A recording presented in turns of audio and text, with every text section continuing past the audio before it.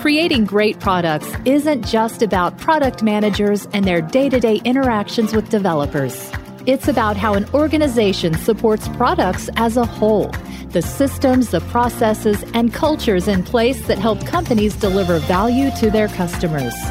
With the help of some boundary-pushing guests and inspiration from your most pressing product questions, we'll dive into this system from every angle and help you think like a great product leader. This is the Product Thinking Podcast. Here's your host, Melissa Perry. Hello, and welcome to another episode of the Product Thinking Podcast. Today, we're talking about everybody's favorite subject, Agile. But I'm saying that sarcastically, so do not turn that dial yet, because I think you're going to really enjoy this show. I'm joined by Joshua Karaveski, who is the CEO of Industrial Logic. And Josh has been at the intersection of software development and Agile for 28 years.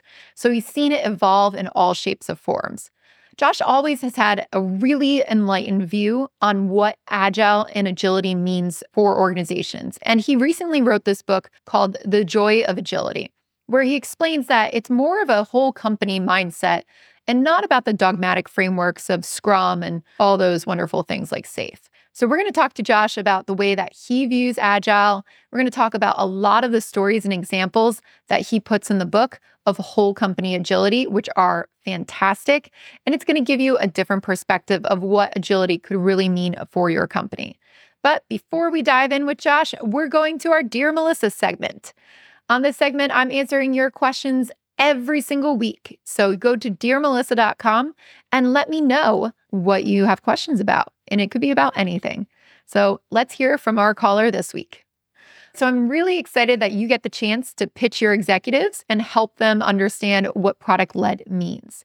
Now, the thing to know and the thing to really hone in on here is that you have to put it into the language that the executives care about. So if you're trying to make a pitch for being product-led, why should they care? Right? You can't just be like, oh, we have a lot of product managers, this will be fantastic. It has to be something they care about. So they care about money. They care about how the business is going to grow. They care about beating competitors. They care about satisfying their customers. That's the type of language we need to talk in. So you might want to say some stuff like, in sales-led mode, we run the risk of building for one or a few customers because we are basically listening to their feature requests and putting them on the roadmap. And what happens there is that we could miss out on the opportunities to build to satisfy more customers or all of our customers because we're getting distracted by who's yelling the loudest. But in a product-led world, what we're doing instead is staying ahead of the strategy. We're constantly communicating with customers. We're pulling that back into our strategy for our product. We're getting ahead of what they want and what they need by doing a good practice like this and figuring out what's going to work in the long run. Sales will love it when we're product-led because we're going to be ahead of people asking for a lot of feature requests. And sure, it's not going to take all the feature requests away, but it should make a really big dent in it.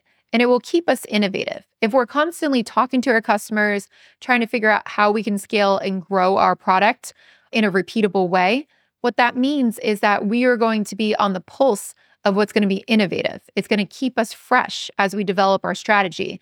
And we're going to make sure that it scales to the best markets, the best types of customers that we want to go after in a very strategic way. When we're product-led as well, what we're also doing internally is making sure that we're working on the most important things that we could be doing for the business. So we're going to see a lot of monetary outcomes that are good for that. We should see increased revenue. We should see decreased costs. And you as a leader will be able to trace all the things we're doing in product back into long-term and short-term company goals. That's the transparency that we want to provide. Also, product-led doesn't mean that product management is just ruling everything and that we don't care about sales or nobody else can participate in it. What it means is our product is fueling our growth. So we are carefully integrating our software and our business strategies to make sure that we can leverage software and all the great technology that's out there to solve our customers' problems in unique ways and ways that are going to allow us to win. But we still need to involve sales to hear what our customers are asking about and what are things happening in the market, how are they winning, what are they losing on sales. We also need to talk to support, development's included, your thoughts are included in there.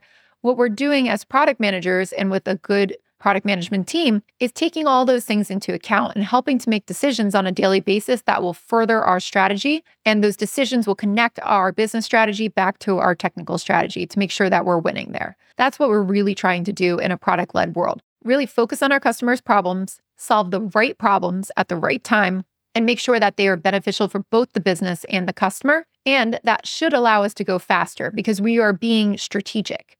So we are making sure that we're doing the top priorities. We are evaluating opportunity costs. We are aligned towards our business goals, and we're all moving in the same direction. That's what we can get from being product-led. So hopefully that helps you give a little bit of a pitch, and feel free to tweak that in any other ways or any examples that you've seen work there to really communicate the money and the business side of these things. But one of the other things they're going to ask about is, how does this change? So you should be ready with some kind of view of how we all work together when we're product-led. That's one of the biggest issues that I see with executives and especially people in other departments. They're like, okay, if you're becoming product-led, how do we work with you? So maybe map out as well how sales pulls into it, how tech's involved in it, where the executives pull in, where everybody else in the organization can come and give feedback or tell you what's happening with the customers or how their inputs get translated into a product strategy.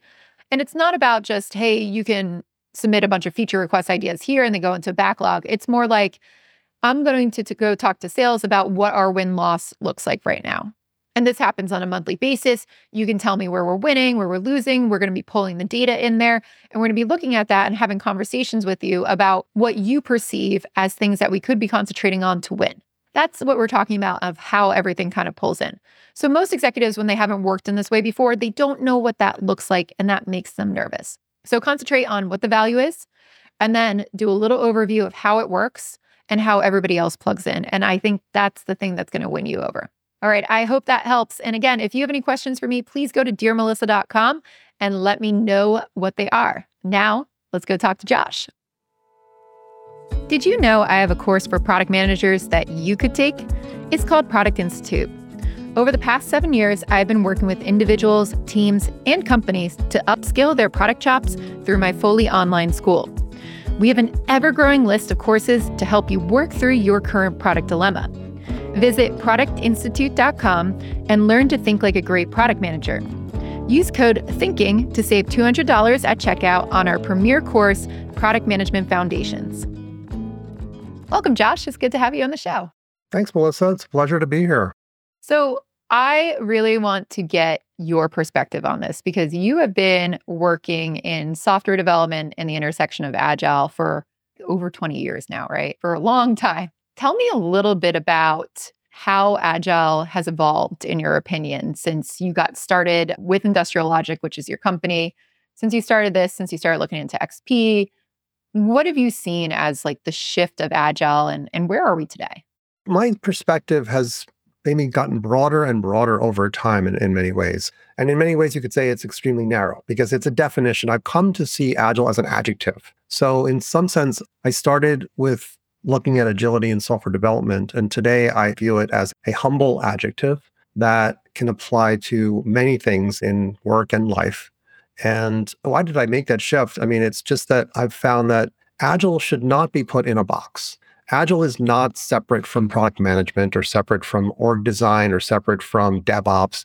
To be Agile means to be quick, resourceful, and adaptive. And frankly, I need to be that way on the tennis court. I play a lot of tennis. I need to be that way in business, in all aspects of business, and certainly in aspects of life. It helps to be agile, especially in a world that's changing all the time. So yes, my understanding and conception of agility has gone into this mode of this is an adjective of some very important words: quickness, resourcefulness, adaptiveness.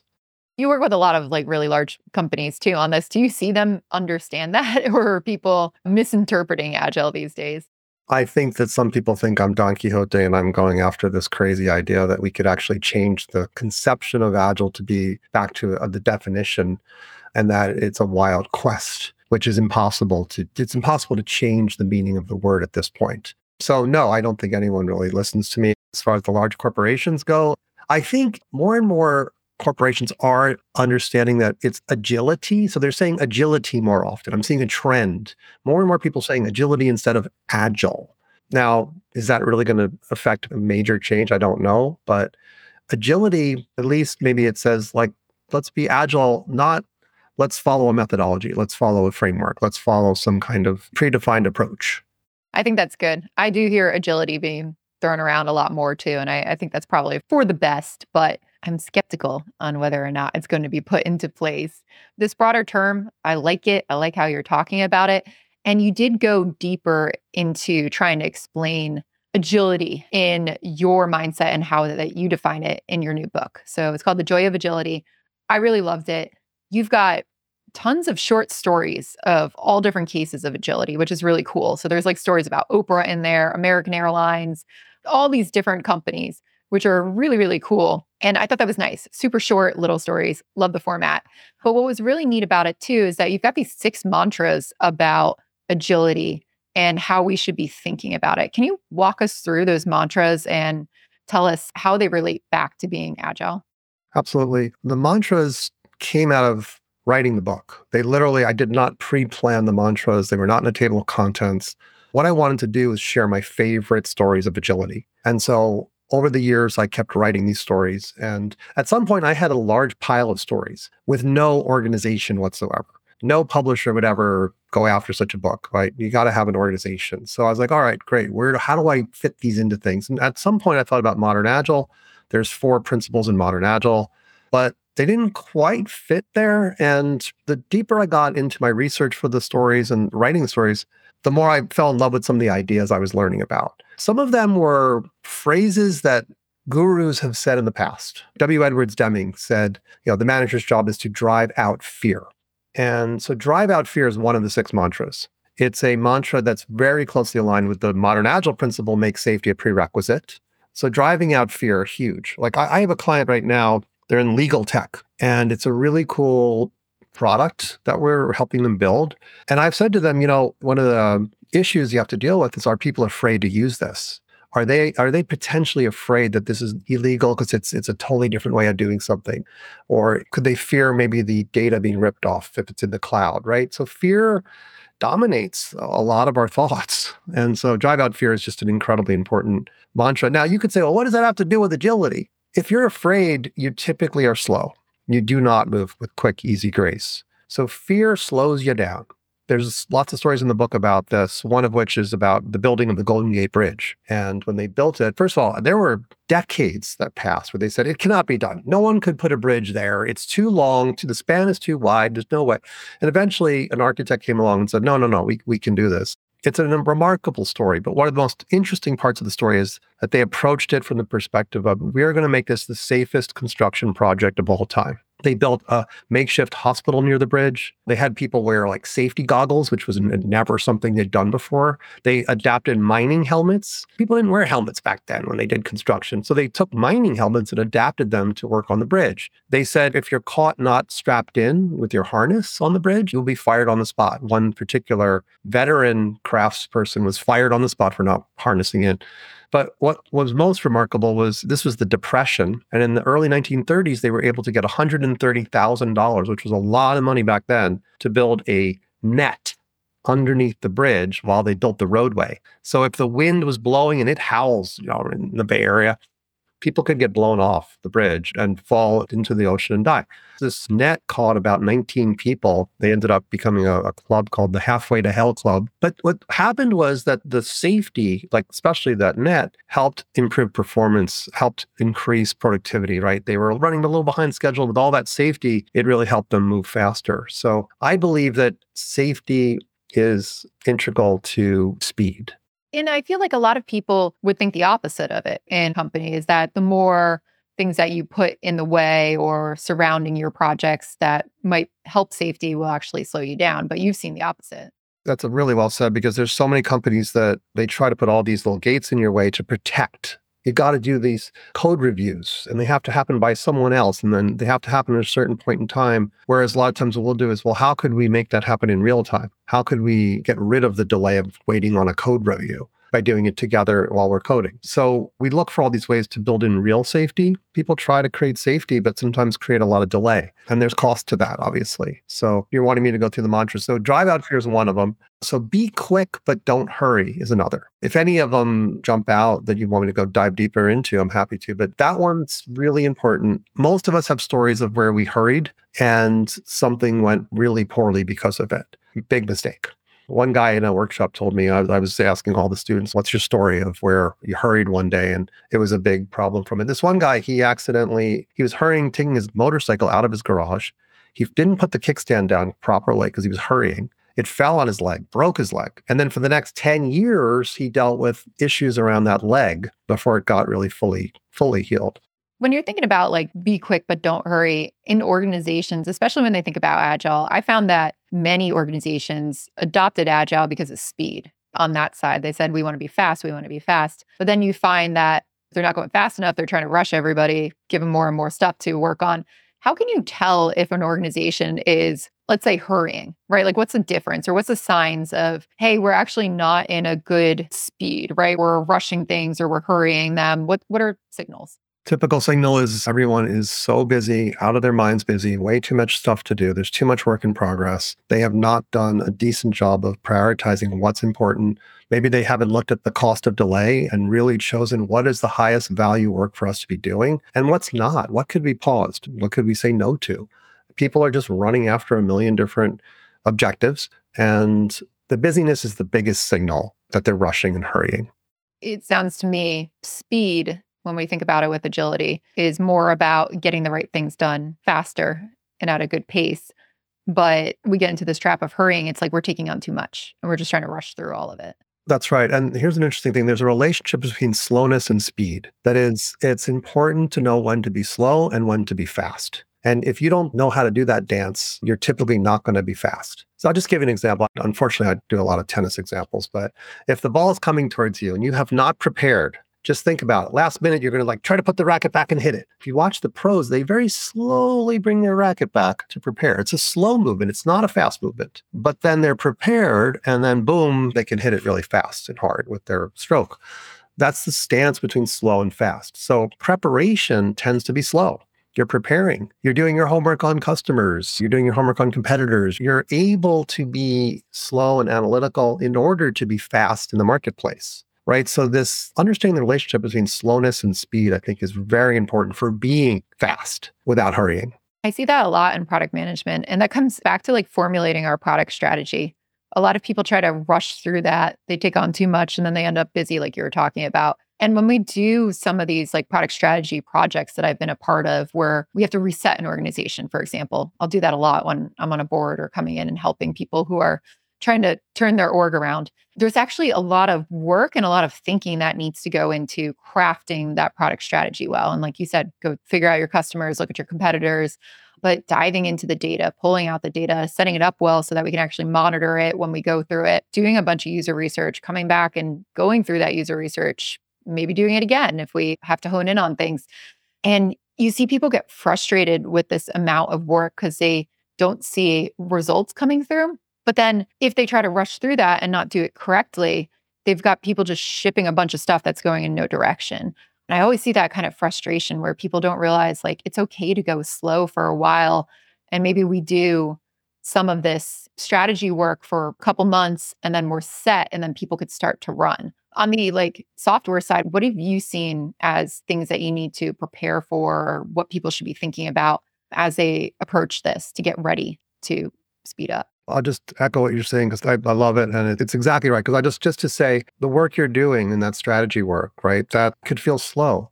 But imagine putting out a mediocre product fast. You put out a mediocre product in a hurry. You haven't done your competitive analysis. You don't have any ways of looking at metrics, nothing. And it doesn't go anywhere. So great, you hurried, you got something out the door, but it's not a fit. So slowing down is so important. We do chartering. We've been doing it for years. I learned it from a guy named 3. And chartering is a great way to get really clear on what the heck are we going after here in the market. It's not as deep as what you're talking about at all, but it at least gets the whole group aligned on what are we going after? Who needs to be part of this? How would we know if we're successful? How are we going to work together? It's a kind of a slowing down at the beginning to get clear alignment and inspiration on what we're going after. When you're thinking about chartering, tell me more about that, because I know a little bit about it because I know you, but what's the scope of it? Do you do it for teams? Do you do it for large parts of the organization? And what makes up a good charter?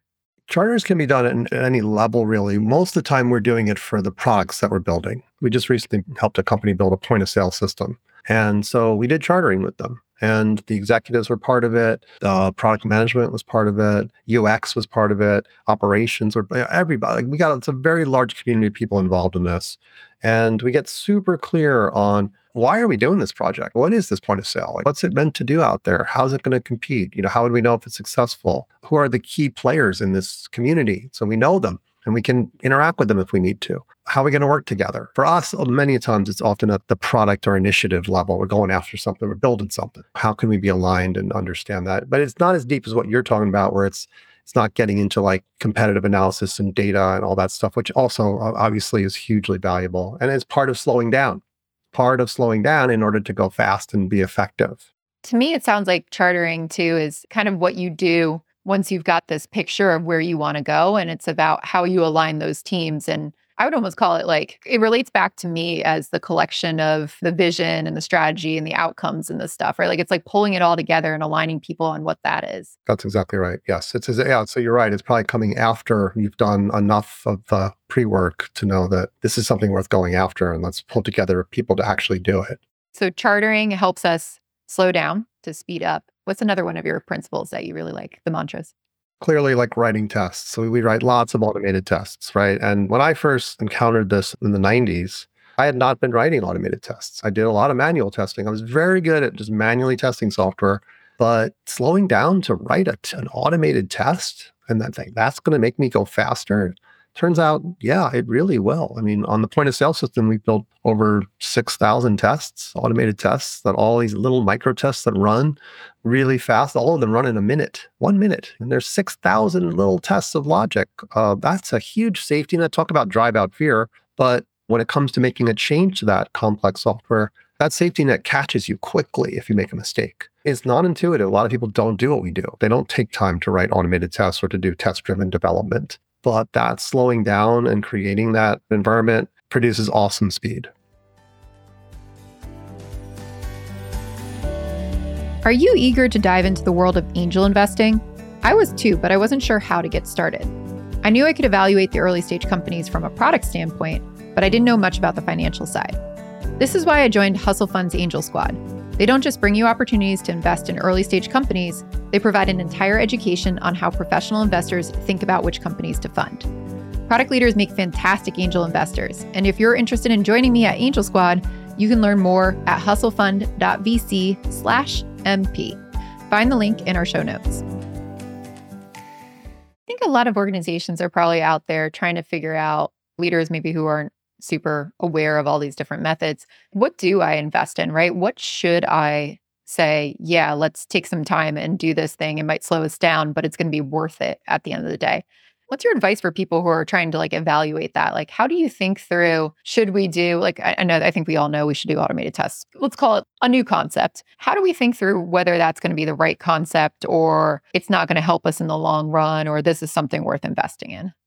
A lot of companies just have way too many defects. They're spending so much time on fixing things that are broken. And so clearly, that's a very poor use of their time. They'd much rather be spending time innovating, spending time working on doing more research for what they should actually build, and not just fixing broken stuff. So if they're fixing broken stuff all the time, clearly this is a candidate for them to have a much higher quality code base, higher quality product, better metrics to understand what parts of the system really are in high use, but have very poor quality. So we know what to fix. That's definitely a strong area for this. So one of your other mantras as well speaks to me in the product management area. It's start minimal and evolve. Can you talk a little bit about that mantra and why it relates back to agility? First of all, we don't know what we don't know yet. So let's do sketching like an artist would do. Let's just sketch something and put some things in front of people and say, is this kind of what you want? I'm not going to invest a ton of time in it beforehand before I learn. So start minimal and evolve applies to many, many things, right? You could have just a very minimalistic design for your system. Let's say I'm building a rental car system. I could say, well, we're going to stand up a system that allows someone to rent a car.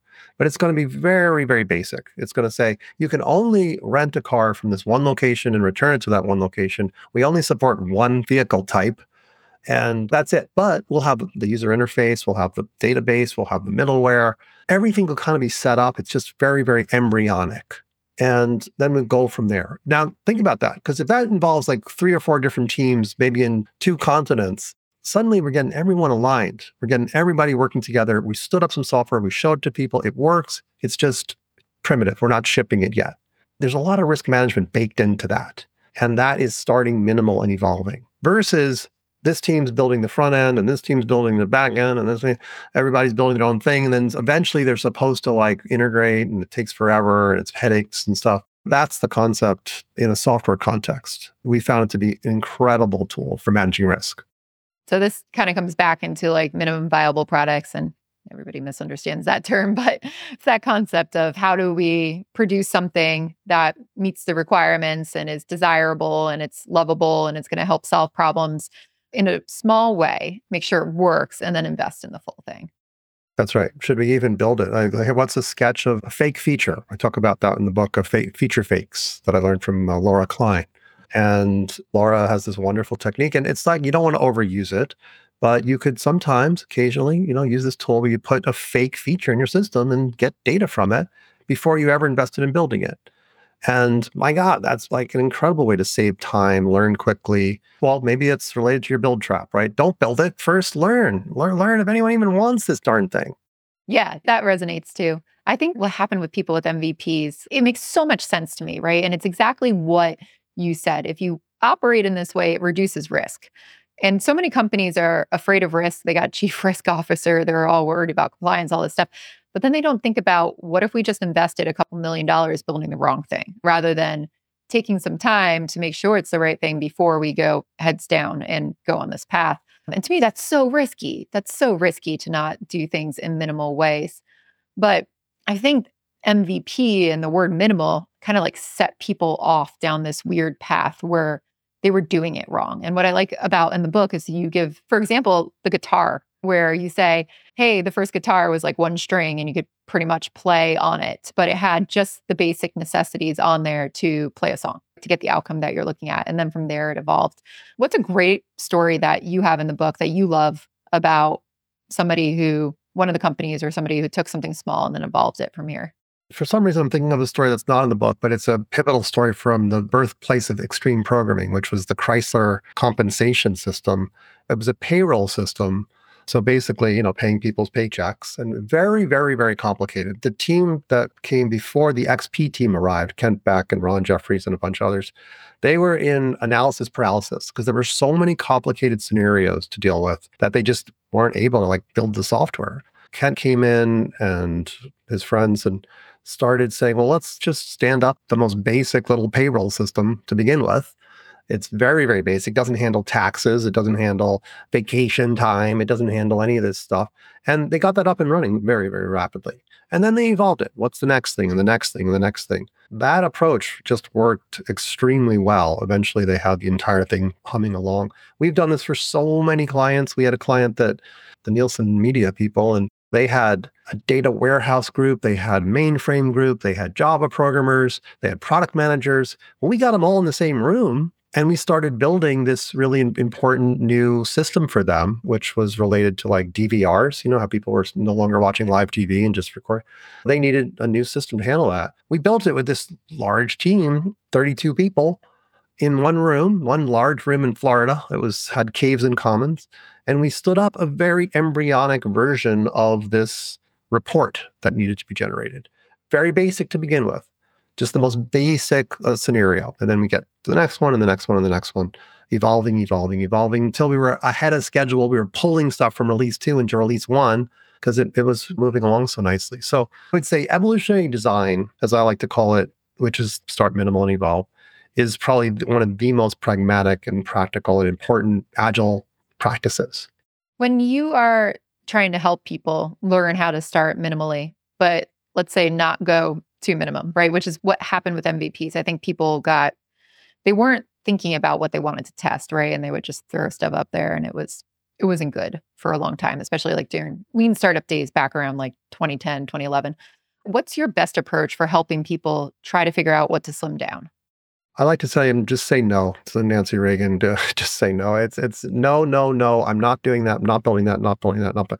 I'll give you a quick example. We have a mobile game that we play with people, and it involves dice. Now, the in-person version is real dice, but the mobile version, the image of a dice on your phone, and you have to flip the dice into different configurations and stuff. When we first started working on this, I was like, I don't even know if we want to build this because I frankly don't know what it's going to feel like to do that. And so one of our programmers came along and he was new to industrial logic. So he thought, well, it's industrial logic. I better do test-driven development for this dice flipping. And I was like, you don't need to waste your time. We're just sketching right now. Let's just write some quick code to see what it would feel like to move a die on a mobile phone. Don't spend a lot of time on this because we want to invalidate the idea or validate the idea as quickly as humanly possible. This is not production code yet. So I don't know if I'm telling the right story for you, but just internally, we try to walk the talk. And there was no point in writing finely crafted software at that point in time because, hey, we're just trying to see if this is worthwhile. It turned out it was. And then we did throw out that code and we did test drive it. And now it's production code. You got to learn what to not do. What I tell folks is say no to most features, find the essence. If it's a car rental system, I got to be able to rent the car and return it. So what could I say no to? What are all the bells and whistles that I don't need right now? Good life lesson there. One of the other things that came out to me in a lot of the stories that you're looking at too is the fact that in a lot of these cases, like you were talking about with some of the companies you just worked with and the teams, you're bringing people together from all across the organization. And it's not just product and engineering or design, product and engineering going into a room and figuring it out. What does agility have to do with cross-functional collaboration and bringing the right people into the room? Well, we are always looking for delays. We're always looking for what's really slowing us down needlessly. This is not the good slow. Good slow is where you're learning, preparing, analyzing. But the bad slow, we're just delayed. We're delayed for no good reason. It's because we're broke. We're configured in different teams that don't collaborate. Each team has its own backlog. And your really important items at the bottom of another team's backlog. Great. What's that doing for the speed and adaptability of the organization? So we work very hard at most companies to create cross-functional teams. And that means we will beg, borrow, and steal someone in a different department. You could say, can we have them for even 2 weeks, 3 weeks, so that we could get this thing done and not sit there and wait? Whatever we can do to get the right people on the bus for moving at speed, with ease and grace, on this project, that's what we're going to go for. Not so easy because there's a lot of territorialism and people don't want their people sidelined on something. But that brings it back to the organization itself, which is what does the organization really need to be doing and what can they say no to? Steve Jobs apparently used to say to Sir Johnny Ives, the hardware and master designer, he'd say, what have you been saying no to, Johnny? What is the thing that you really, really want to do, but you're still saying no to because we're working on this other thing? Most companies don't do that. So that gets back to just, if they're too busy doing too many things, it's very hard to even have a cross-functional team because each team's off doing all their stuff. You can't prioritize one team kicking ass on something important. I get this question a lot, and I'm curious what your advice is for it. I get a lot of product managers who write in and say, we start off with the best intentions, where we build a strategy, we commit to a few things, we say no to a bunch of stuff, and then we get going with the year, and our executives just pile more and more and more stuff onto us. And us as teams, we're like, we can't handle this, we're trying to push back, but it's not effective. If you're a team member and not a leader with that power, right? It's always great if you're the person in charge and you can witness that and prevent it from happening. But if you're a team member, what can you do when you see the company going towards busyness, taking on too much, people aren't allowed to say no? How do you effectively push back and redirect? I find that, first of all, it's extremely hard because you can do all kinds of things. I love to visualize the work, right? That's another lean concept. Visualize the work. Visualize the delays that are occurring because you're doing too many initiatives at once. We had a customer that I think they were doing 9 different initiatives with about 30 people. And we would talk to their managers there and they were like, look, you're doing too many things. Now, we know that, Josh, but our upper level executives who are in a different country, they're just constantly pushing stuff down on us. And so they felt helpless. So at that point, I felt the best thing we could do would be to sort of get those high-level executives into a simulation where they can experience how horrible it is to try to juggle 9 different balls at once, right? Or, simulations in games, we love them because they can really give people experiential learning. And so, but an employee can't do that, right? I mean, outside consultants might be able to get away with that. An employee, the best I think they can do is try to visualize the damage being done by trying to do too many things at once. If they can show it somehow or another. I once took a video of a 28-page method function. It's 28 pages long. Incredible complexity. So hard because the executives didn't understand what they'd built over 10 years. It was this very complicated code base and you couldn't do anything in it. It was crashing all the time. But the only way I could get through to them was to just try to somehow visualize the pain. And so I made this video, this long method, and that seemed to work. It got some attention, and suddenly we were able to focus on fixing technical debt. So to me, visualizing the problems is the art in some ways of helping to convince people when we're doing silly stuff. You know what's funny too? It made me start thinking about I know we don't love Gantt charts in product management, but one way I feel like you could show people this too is show them how much longer everything is going to take because you put too many things on the plate. Right. And say, okay, if we do it this way, maybe we'll have it done by Q2 next year. But if we do this as well, I've got to pull 2 developers off that other one. So you're not going to get that initiative until Q4 of 2023. So which one do you want that out faster? And then we'll start the next one. Or do you want one over there? And timelines could be your friend in that case instead of the commitment problem. That's a great use of a Gantt chart. And not only is it are you going to deliver on those dates that are so late, but you're going to deliver poorly. Because people are rushing and hurrying, back to be quick, but don't hurry, they're going to deliver on the dates. They're going to be really late, and then they're going to be filled with defects so that there's a ton of maintenance work. You lose. The best companies are really able to focus and just have the right amount of work and the right priorities. Do you see that in your work, Melissa? Yeah, totally. And I was going to ask you, in your perspective, because a lot of people ask for these, what are some companies or a company that you think does that really well, that focuses, doubles down, says no, and kind of clears their path to work on the most important things? I don't know firsthand in terms of what I understood from Apple is that they try to do that. I'd say that from the outside, it seems like they're pretty good at that.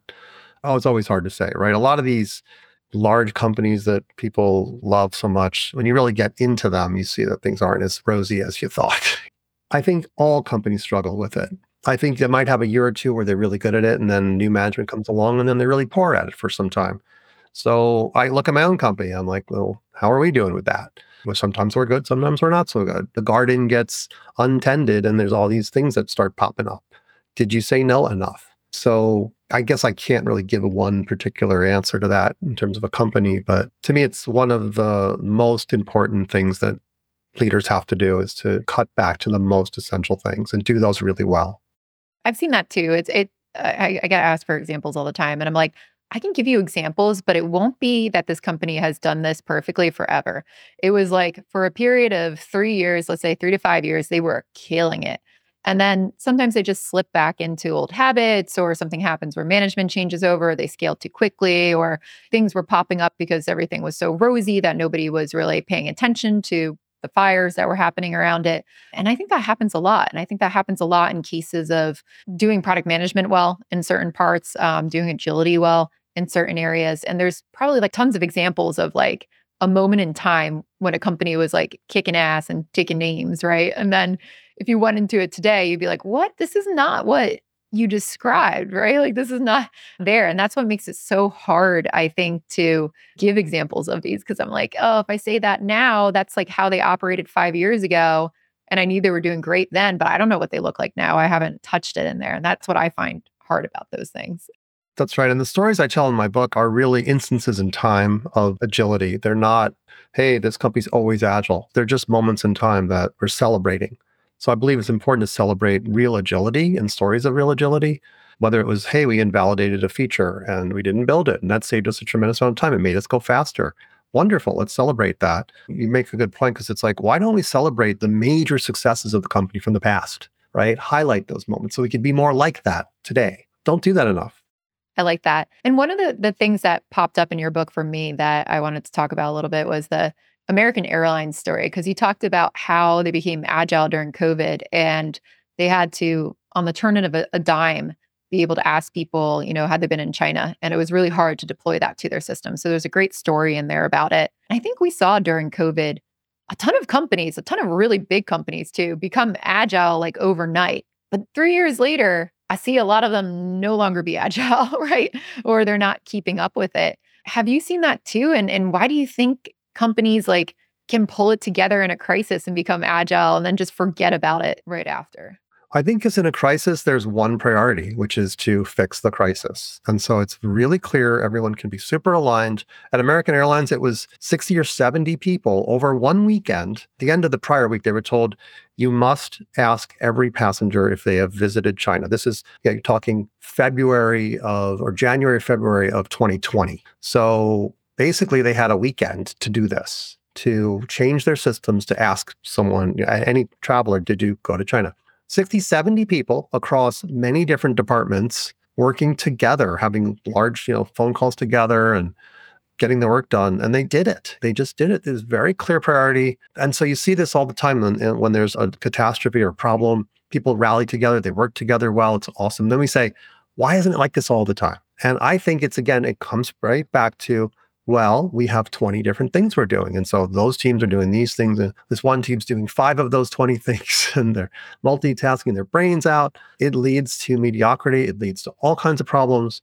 So the hardest thing to do is to say no to a bunch of stuff or not right now to a bunch of stuff and just focus on the things that are super important. To me, that's like the beginning of where you need to be. I think it all comes back to that priorities. I like how these are all wrapping back into each other. So if we can limit our priorities, limit our work in progress, that can help us be more agile is what I'm getting out of here.